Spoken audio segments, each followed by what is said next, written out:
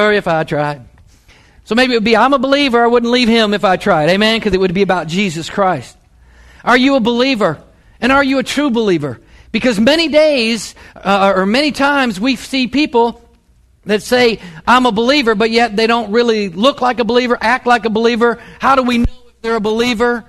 Are they doing it secretly? Is it a covert operation? What about a true believer? Maybe we need to say, are you a true believer?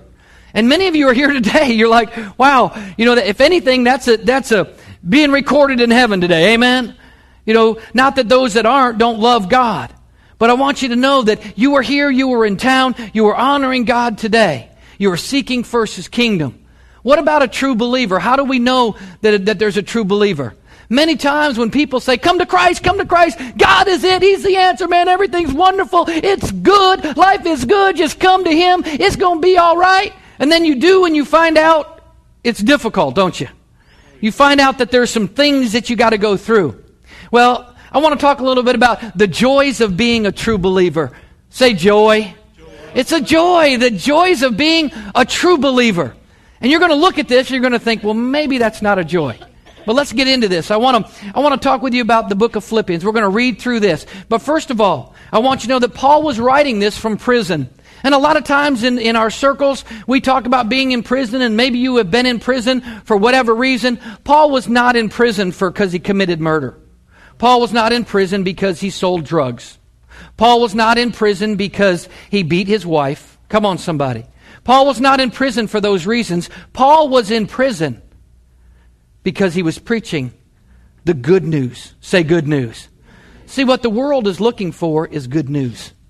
We can turn on the news, you can see CNN, you can watch Fox, you can watch anything else, and you're going to see how difficult the economy is, how things are just really bad, how it's really difficult now. Oh, are we even going to make it? Are we even going to be able to survive? Are we even going to be able to get through the next day or the week? And you go to bed and you lay your head down and you just say, wow, all these things, it's just really difficult. We're in a difficult time. How many of you know and realize, maybe you don't, that you've not gone through anything compared to what Paul's gone through? You've not gone through anything compared to what Jesus Christ Himself went through.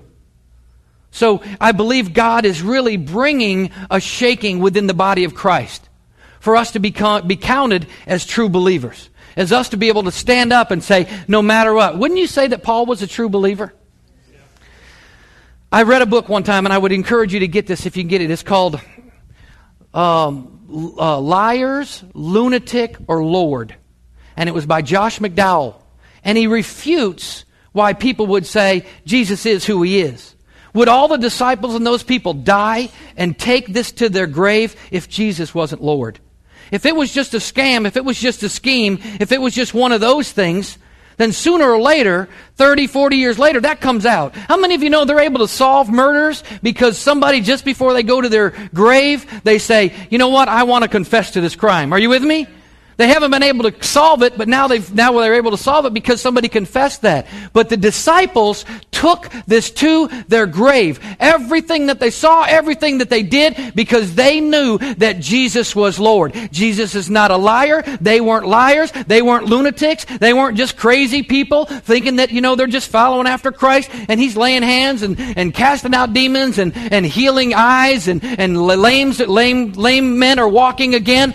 But it was the true thing of what was taking place. They were true believers. And I think we're coming into a place where we need to look at true believers. So let me give you a little background on the church of Philippi and the Philippians. It's the Roman colony that is Philippi, which is actually modern-day northern Greece. If you would look at it in the Scriptures, you're going to see it as Macedonia. It's a thriving commercial center. It was the dividing point between Asia and Europe at that time. There was a hustling, bustling, robust economy that was taking place. The church was mostly Gentile believers, meaning non-Jewish believers. And Paul, when he was in jail, he was writing to this. He was addressing not only the body of believers, but he was also addressing the congregation of the church. He was also addressing the leaders. All right? Let's just read Philippians chapter 1. We're just going to read the whole chapter. Is that all right? I didn't put it up there. If you got a Bible, share with somebody else or just listen. Paul and Timothy, bondservants of Christ Jesus, to all the saints in Christ Jesus who are in Philippi, including the overseers and deacons. Grace to you and peace from God our Father and the Lord Jesus Christ. I thank my God in all my remembrance of you, always offering prayer with joy in my every prayer for you all, in view of your participation in the gospel from the first day until now. For I am confident in this very thing, that he who began a good work in you will perfect it until the day of Christ Jesus. For it is only right for me to feel this way about you all, because I have you in my heart, since both in my imprisonment and in the defense and confirmation of the gospel, you all are partakers of grace with me. For God is my witness, how I long for you all with the affection of Christ Jesus. And this I pray, that your love may abound still more and more in real knowledge and all discernment, so that you may approve the things that are excellent, in order to be sincere and blameless until the day of Christ, having been filled with the fruit of righteousness, which comes through Jesus Christ to the glory and praise of God. Now I want you to know, brethren, that my circumstances have turned out for the greater progress of the gospel, so that my imprisonment in the cause of Christ has become well known throughout the whole Praetorian Guard and to everyone else, and that most of the brethren, trusting in the Lord because of my imprisonment, have far more courage to speak the word of God without fear. Some, to be sure, are preaching Christ, even from envy and strife, but some also from good will. The latter do it out of love, knowing that I am appointed for the defense of the gospel. The former proclaim Christ out of selfish ambition, rather than from pure motives, thinking to cause me distress in my imprisonment. What then? Only that in every way, whether in pretense or in truth, Christ is proclaimed, and in this I rejoice. Yes, I will rejoice, for I know that this will turn out for my deliverance through your prayers and the provision of the Spirit of Jesus Christ, according to my earnest expectation and hope that I will not be put to shame in anything, and that with all boldness Christ will even now, as always, be exalted in my body, whether by life or by death. For to me to live is Christ, and to die is gain. But if I am to live on in the flesh, this will mean fruitful labor for me, and I do not know which to choose. But I am hard-pressed from both directions, having the desire to depart and be with Christ, for that is very much better. Yet to remain on in the flesh is more necessary for your sake. Convinced of this, I know that I will remain and continue with you all for your progress and joy in the faith, so that your proud confidence in me may abound in Christ Jesus through my coming to you again. Only conduct yourselves in a manner worthy of the gospel of Christ, so that whether I come and see you or remain absent, I will hear of you that you are standing firm in one spirit, with one mind, striving together for the faith of the gospel. In no way alarmed by your opponents, which is a sign of destruction for them, but of salvation for you, and that too from God.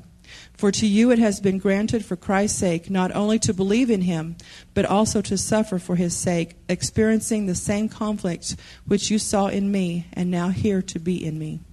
So if we're talking about the joys of being a true believer, I want to talk to you about suffering. I want to talk about suffering. It's not something we like to talk about. It's not something we say, you know what?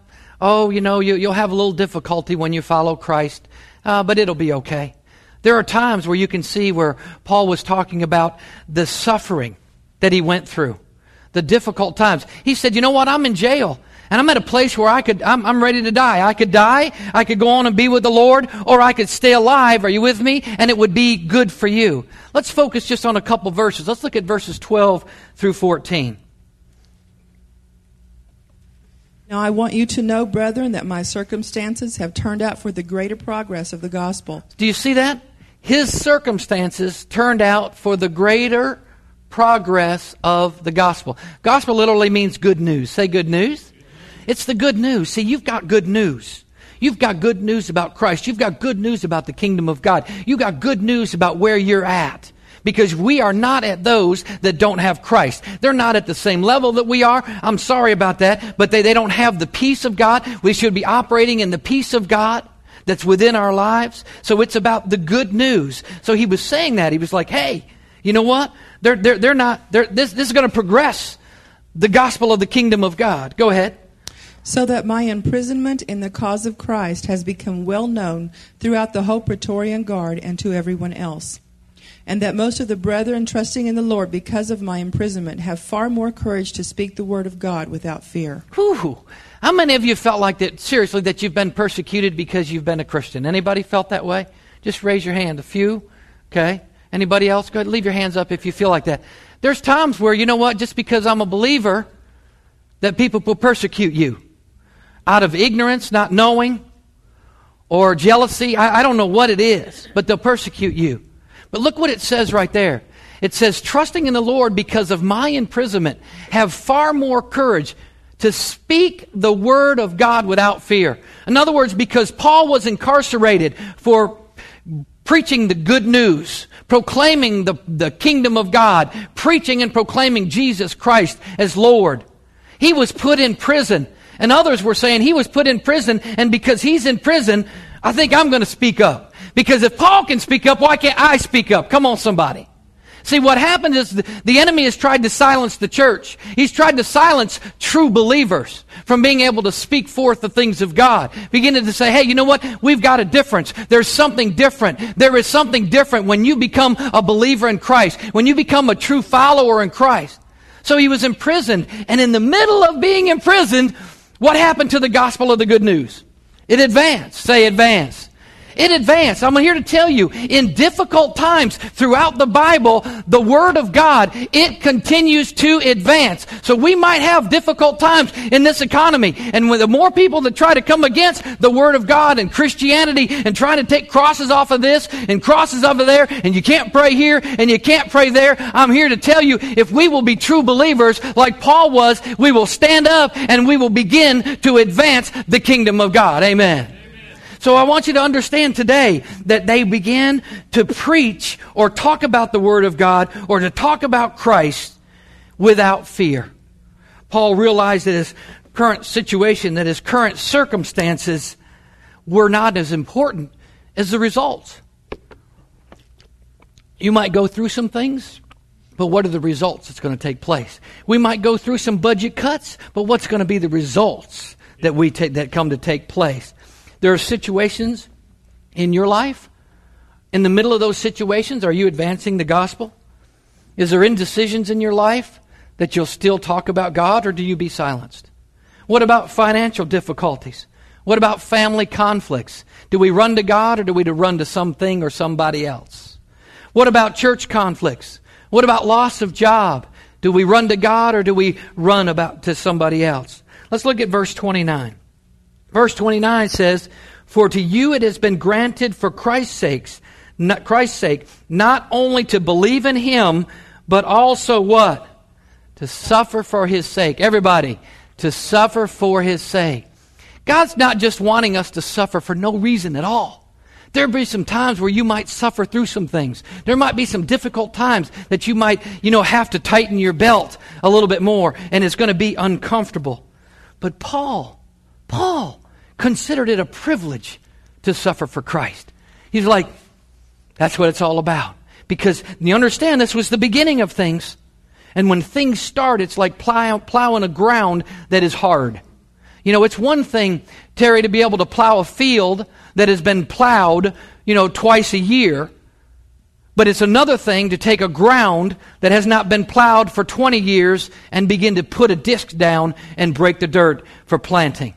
So that's what Paul and them were doing. They were suffering for Christ's sake. And if you're a true believer, the truth is that we will have to suffer at times for Christ's sake. You know what?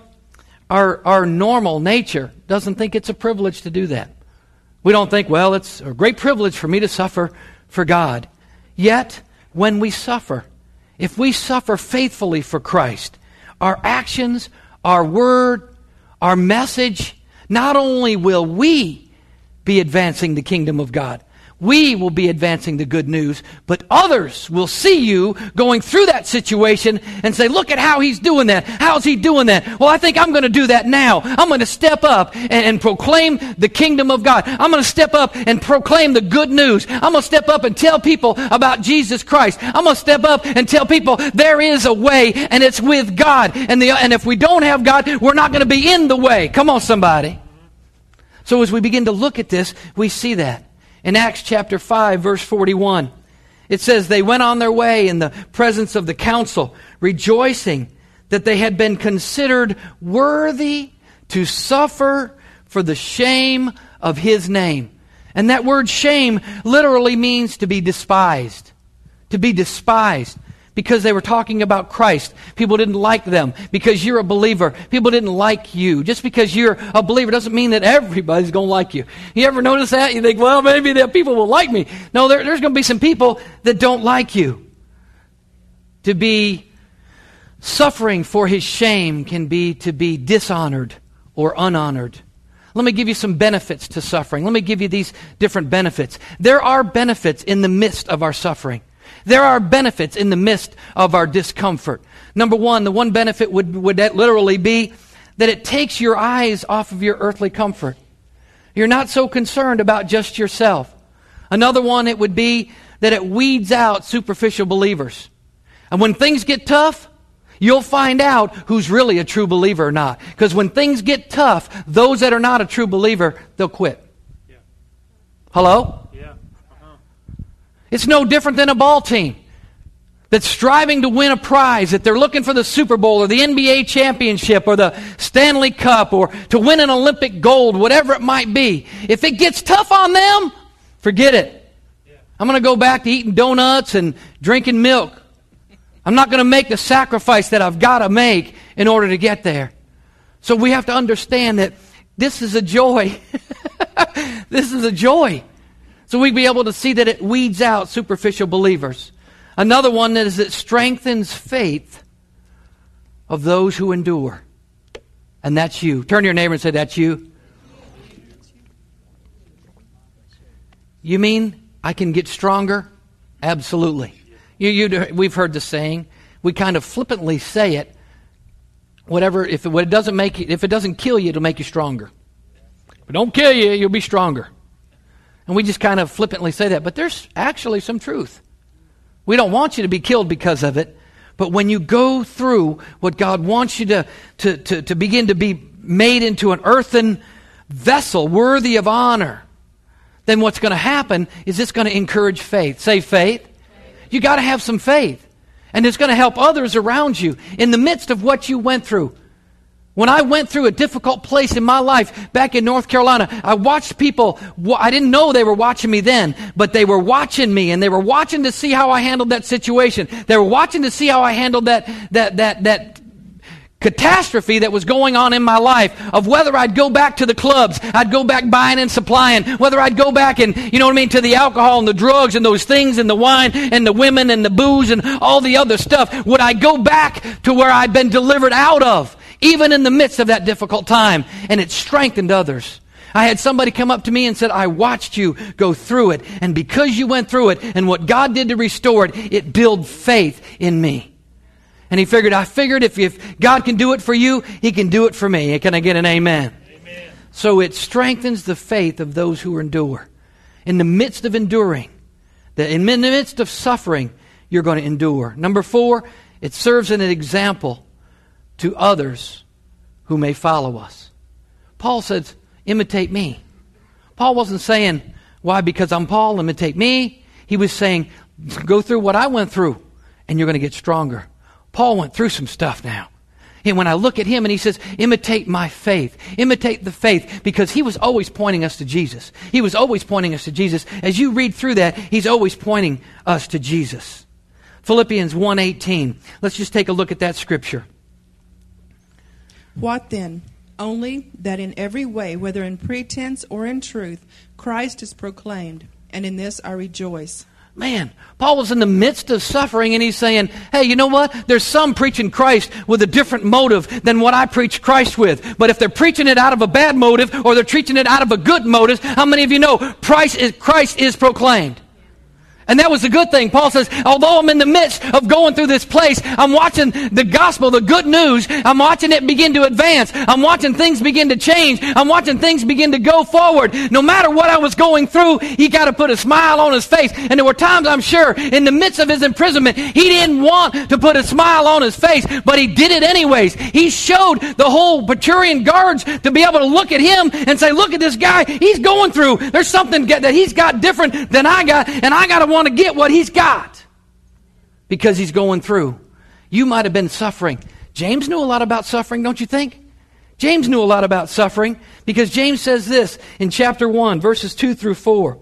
He says, consider, here it is, consider it all joy, my brethren. I'm like, James, what a nut. Huh? He loved the Lord. You know he loved the Lord. And in the midst of what he'd been through, in the midst of what he had seen his brothers, his posse, his friends go through, he saw, Peter, he saw James and John and Luke and Matthew. I mean, he saw all his posse, you know what I mean, going through some difficult places. And he says, consider it all joy. There are times where I can get so heavy on the things that is going on in my life. There's times that I can be so looking at the negative and not focusing on the positive. Then I come across the scripture. I say, there is James. He says, consider it all joy, my brethren, when you encounter various trials, knowing that your testing of your faith produces what? Endurance. The testing of my faith is going to produce something good in me. Oh, you didn't hear me today.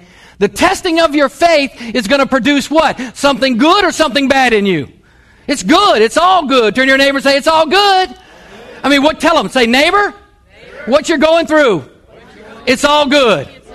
You're going to get through it. You're going to get through it. You're going to get through it. Amen? I mean, that's a word for somebody today that says, wait a minute, I'm in a difficult place. James knew a lot about suffering. He said, let endurance have its perfect result so that you may be perfect and complete, lacking nothing. This word perfect, because sometimes we think, I can't be perfect. This word perfect, if you will look at it in the Greek, it means mature. Mature. Say mature. What does suffering do to my life? If I handle it properly, I will become mature.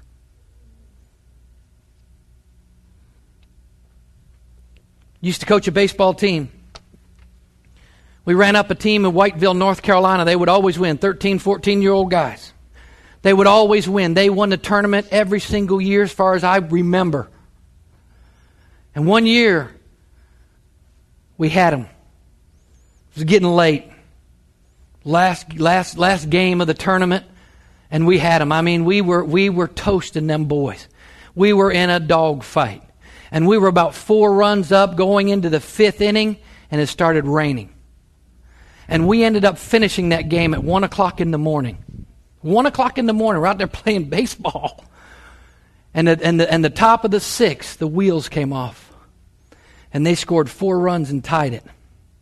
I had talked to one of their coaches. And he said, you know what we do to our kids? He said, we hit them 75 ground balls a day. We're talking 13, 14-year-old kids. 75 ground balls a day. A third baseman, 75 ground balls. 75 ground balls. Do you know that there was probably no way that any way we would hit the ball to the third base that they probably hadn't seen how to field it? Professional athletes go through that regimen. They will go time after time after time again. You know what it does? It doesn't make them perfect. I'm talking about maturing them. It brings them to a place of maturing. We come to a place when we suffer. As true believers, we're going to suffer for some things in Christ. Sometimes we suffer for some things and decisions that we make, that we blame it on God, or maybe give God the credit for it, that He probably doesn't deserve the credit. But Paul, again, was suffering because he was talking about Jesus. He was talking about the good news of the kingdom of God. He was talking about Jesus Christ Himself. So a joy of a true believer is suffering. Say suffering. Let me give you another one. Joy of a true believer is not only suffering, but a joy And James says, count it all joy. Count it all joy. Rejoice. Joy literally means to rejoice. Yeah! Woohoo! I rejoice. Yeah, baby! Yeah! I rejoice. That's what he's talking about. But it's also, there's joy in serving. There's joy in serving. Absolutely. Not only can I have joy in suffering, I can rejoice in the midst of what I'm going through because I know I'm going to come out on the other end. And I'm going to come out better than when I went in. But there's also joy in serving. Let's take a look at that. See, many people, many Christians, even today, they live to only make a good impression on others or just to please themselves. But a selfish ambition, a vain conceit, it brings discord. Paul stressed spiritual unity. When he was talking to the church at Philippi, he said, there is spiritual unity. He says, I want you to love one another. Right here, it says, I will hear that you are standing firm in one spirit, with one mind, striving together for the faith of the good news. And I have to say, there are times my heart is so warmed by you guys because you're striving for the faith of the good news. And he was saying to this church, and he was saying, be in one spirit. Be in one purpose. Have one mind. Have one goal. And that's to advance the kingdom of God in the earth so we can see a culture change for Christ. So we can see people that come out of darkness into the light. People that are able to have victory over what the enemy has brought against them. Time and time again, our goal, our purpose is one time to say, hey, I want you to live a glorious and victorious life and to be able to complete what it is that God has for you in your life. Can I get an amen? I mean, that's our goal. That's our purpose. And as a body of Christ, as Living Word Fellowship, it makes me warm to be able to know that there's times you're going through some suffering. In the midst of your suffering, we cry with you. We weep with you, Irma. We rejoice with you, Irma. That's what it says. We weep with those who weep and rejoice with those who rejoice. See, when we work together for caring for people, dealing with the problems, then their problem becomes our problem. And how many of you know when that happens, we are quicker to get a solution. And we can show them as an example of Christ, of putting Christ first. Of putting Christ first. Jesus gave up his rights. He gave up his rights in order to serve God and to serve others. Philippians chapter 2. Let's just read through this. So yeah, we've got enough time today. We're going to read through verses 1 through 11. Therefore, if there is any encouragement in Christ, if there is any consolation of love, if there is any fellowship of the Spirit, if any affection and compassion, make my joy complete by being of the same mind, maintaining the same love, united in spirit, intent on one purpose. Do nothing from selfishness or empty conceit, but with humility of mind regard one another as more important than yourselves. Ooh, regard one another as more important than yourselves. If we lived a life that, Sean, you're more important than I am. Jody, you're more important than I am. Irma, you're more important than I am. If we lived a life of humility, I'm not talking about false humility, but actual humility that where we can put others first before us, don't you think we could accomplish some tremendous things for God? Go ahead. Do not merely look out for your own personal interests, but also for the interests of others. Have this attitude in yourselves, which was also in Christ Jesus, who, although he existed in the form of God, did not regard equality with God a thing to be grasped, but emptied himself, taking the form of a bondservant, and being made in the likeness of man. When that says he emptied himself, it literally means he made himself of no reputation. If you're concerned only about your reputation, Paul said he isn't worried about his reputation. Paul used to be a Pharisee among Pharisees. He was well educated. He would persecute Christians. He was being sent out, dragging people out of churches, out of synagogues. He would kill them. And that was a reputation that Paul had. Now he's a believer for Christ. He didn't worry about his reputation before. I think maybe that puffed him up. But when he became a believer in Christ, a true believer, he wasn't worried about his reputation. What about your reputation, Pastor? What about your reputation? My reputation needs to be only in God's eyes. What's our reputation in God's eyes? You might have a great reputation among people. That's wonderful. But what about when they decide to do something that is contradictory to the Word of God, and it puts you at a place where you've got to stand on God's side or man's side? Where will you stand? Will you be more concerned about your reputation? That was the attitude that Jesus Christ had. He basically came to an empty place. He came of no reputation. It's like, you know what, God? This is what I was sent to do, and I'm going to do it. When you become to the place that you are sent to do that, and you know that's what's inside you, then you won't worry about your reputation. You'll worry about fulfilling the plan and purpose that God has for your life. Go ahead. Being found in appearance as a man, he humbled himself by becoming obedient to the point of death, even death on a cross. For this reason also God highly exalted him and bestowed on him the name which is above every name, so that at the name of Jesus every knee will bow, of those who are in heaven and on earth and under the earth, and that every tongue will confess that Jesus Christ is Lord, to the glory of God the Father. Who receives the glory, according to this scripture? When Jesus does this, he says, to the glory of God the Father. So Jesus was humbling himself and saying, I'm going to do, God, not my will, but your will. Not what I want to do, because this is really not what I want to do. But God, this is your will. Can we come to that place? He was a servant enough to serve others. Think about that. That's really sobering. Could we come to the place that you could give your life for somebody? Wouldn't it be easy? You'd give your life for your wife. You'd give your life for your husband. You'd give your life for your children. Come on, somebody, we'd do that. Come on, let's be honest, wouldn't we? Well, some of us. Well, I don't know, maybe not. Some days when she teaches, when she's mean to me, no, I wouldn't give my life to her. How many of you mothers would give your life for your children? Can I get a hand? All right, that's good. I'm not going to ask the fathers. I know the fathers would do the same. But would you give your life for somebody that you don't even know? Would you serve God to give your life for somebody that you don't even know? What about a generation that wasn't even born yet? Do you see how much of a servant Jesus was? That he gave his life? That's the attitude that we need to have. That's the attitude of Christ. That I can give my life for somebody that I don't even know. Generations. Jesus gave his life for generations. We had to have that same attitude in ourselves. Christ's attitude, you know what his attitude was? Forgiveness. Check this out.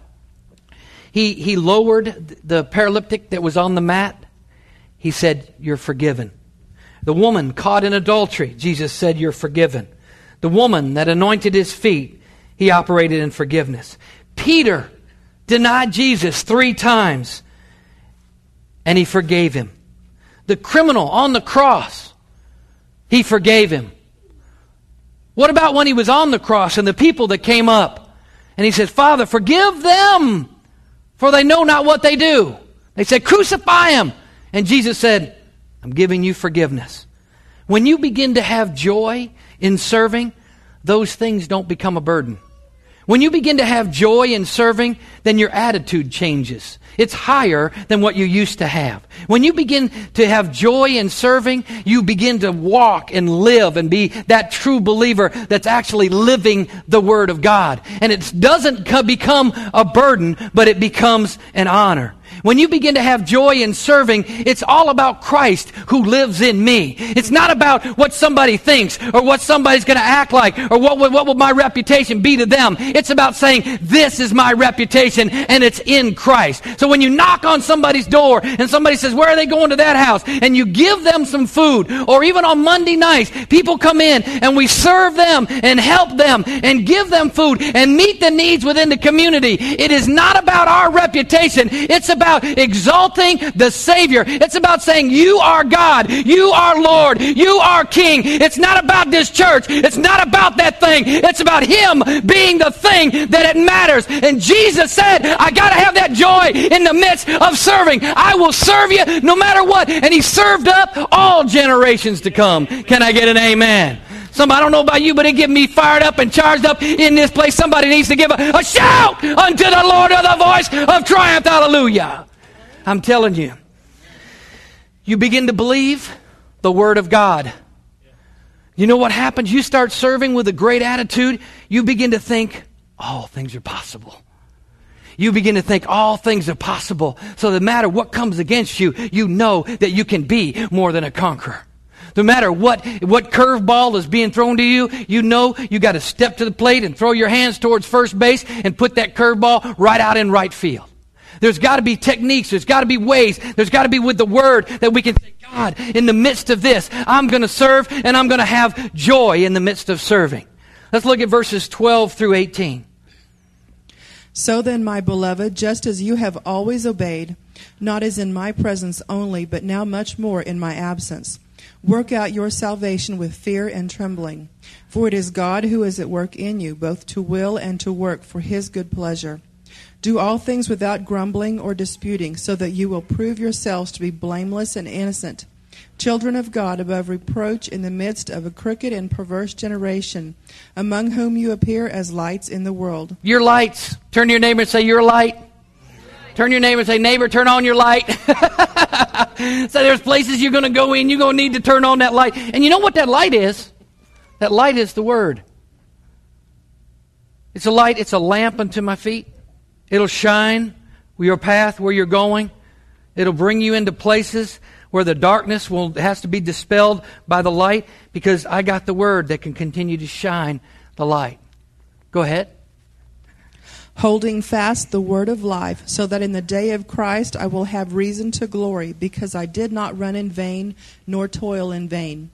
But even if I am being poured out as a drink offering upon the sacrifice and service of your faith, I rejoice and share my joy with you all. You too, I urge you, rejoice in the same way and share your joy with me. So Paul says, why don't you guys rejoice? Why don't you share your joy with me? Well, you know, things just aren't going the way I really thought they were going to go. I thought by now this would happen and this would happen and that would be, and we'd be here and we'd be there and we'd be all these other things. What about, would you rejoice with me? Paul says, I'm in the middle of the prison, but I'd like for you guys to rejoice with me. I'm preaching about Christ. I'm talking to people about Christ. I'm teaching about Jesus. But yet I'm keeping a good attitude. Are you with me? I'm in the middle of suffering, but yet I know it's being advanced. I know I'm coming to a place where we can begin to say, wait a minute, something's going on. And Paul's saying, hey, would y'all rejoice with me? Would y'all just give me a shout? Would y'all just have some fun? Would you smile in the midst of what you're doing? How many of you know a task, a job, when you're serving, you can either serve with a good attitude or you can serve with a bad attitude. Your attitude determines your altitude, how high you're going to go. You know what I mean? And I'm going to have a good attitude and I'm going to serve the things of God and enjoy what I'm doing. Even some of the worst tasks that I've had to do, I just kind of put a smile on my face. If you've ever shoveled hog manure, you put a smile on your face. Hello? And Paul was in the midst of this, was saying, hey, look, y'all, I've been shoveling some hog manure. Y'all been shoveling some hog manure. Can we rejoice in the midst of this hog manure shoveling stuff? Can we have a good time? Can we enjoy ourselves on where we're going? Let's stop being so those heavy, burdened down believers. Let's enjoy. Have joy in the midst of suffering. You know why? Because I'm a true believer. Say true believer. Say it again. Say it again. I'm a true believer. I'm a true believer. But you know what? I thought everything was supposed to be hunky-dory when you gave your life to Christ, and everything was just good, like a magic wand. That's not the Bible I read. We go through. We got to go through some difficult times. So be it. Bring on the difficult times. Christ had the attitude of serving you. Will you serve others? Will you come to a place where you can say, you know what? I'm going to have joy in teaching the kids. I'm going to have joy in ushering. I'm going to have joy in audio, video, or sound, or feeding ministry, or whatever it might be. I want to have some joy. Amen. Let's enjoy it when we do it.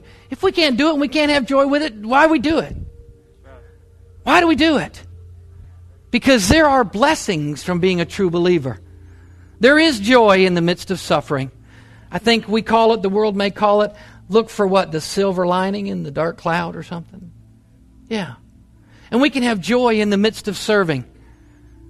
I don't believe that the disciples that were following Jesus for 2.5, 3 years, in the mornings got up and said, I don't know, man, I'm just kind of wore out from feeding that 15,000 people yesterday. How about you, Paul? Or Peter? Because Paul wasn't there, but Peter, how about you? Well, yeah, I'm kind of tired too. I think they might have got up and said, it was done. Where are we going today, Jesus? What are we doing today, Jesus? What's up today, Jesus? You want me to get the boat today? Tell me what you need done today. I'm going to do something. What do you want today, Jesus? What can I do for you today, Jesus? There's people all around you. I'm going to be the bodyguard. It's Jesus. He's coming through. Watch out. Coming through. Back off. Back off. He's coming through. And all of a sudden, the woman with the issue of blood comes in and gets a hold of the garment of his cloth. And all of a sudden, something happens. I believe the disciples had joy in serving. I believe Peter had joy in serving. I believe John had joy in serving. I believe Matthew had joy in serving. I believe Luke, when he served Paul, I believe he had joy in the missions trips that he went on to with Paul. I believe Barnabas had joy in serving. Even John Mark got fed up with it one time and just quit. Said, I'm going. But you see, he came back to it. Because Paul was in prison and he says, hey, why don't you bring John Mark too? I love him. He's got joy in serving. Matthew had joy in serving. Andrew, he had joy in serving. He had joy in serving. What about James? We know James. James writes about having joy in the midst of difficult times. He writes about having joy. Rejoice with me. Have some joy in the midst of my serving. Let me give you 2 scriptures that you can just take with you. Matthew chapter 20, verse 28. Jesus said, just as the Son of Man did not come to what? Be served, but to serve. And he gave his life as a ransom for many. He gave his life as a ransom for you and me. But Nehemiah says, it's the joy of the Lord that is my strength. So in the midst of suffering, no matter what you're going through now, no matter what's going on in your heart, no matter what's taking place behind closed doors, no matter what's taking place in your lives, the difficult area that you may be in, find the joy in the midst of it. No matter what's going on with health issues, no matter what's going on with financial issues, no matter what's going on with issues to soon see the Lord, no matter what's going on in issues in your life, you can say, the joy of the Lord is my strength. There's a key for us finding strength in the joy of the Lord. A true believer finds strength in the joy of the Lord. A true believer finds joy in the midst of our suffering. Amen. A true believer can be like a Timex watch, take a licking and keep on ticking. It'd be like that Energizer bunny, just keeps on going and going and going and going, and boom, boom, boom, boom, boom, boom, boom, boom, boom, boom. We don't run out. You're going to have difficulty. That's life. But it's how you take that and the attitude in which you take it in that'll bring you joy in your life. Stand to your feet this morning. Are you suffering for Christ?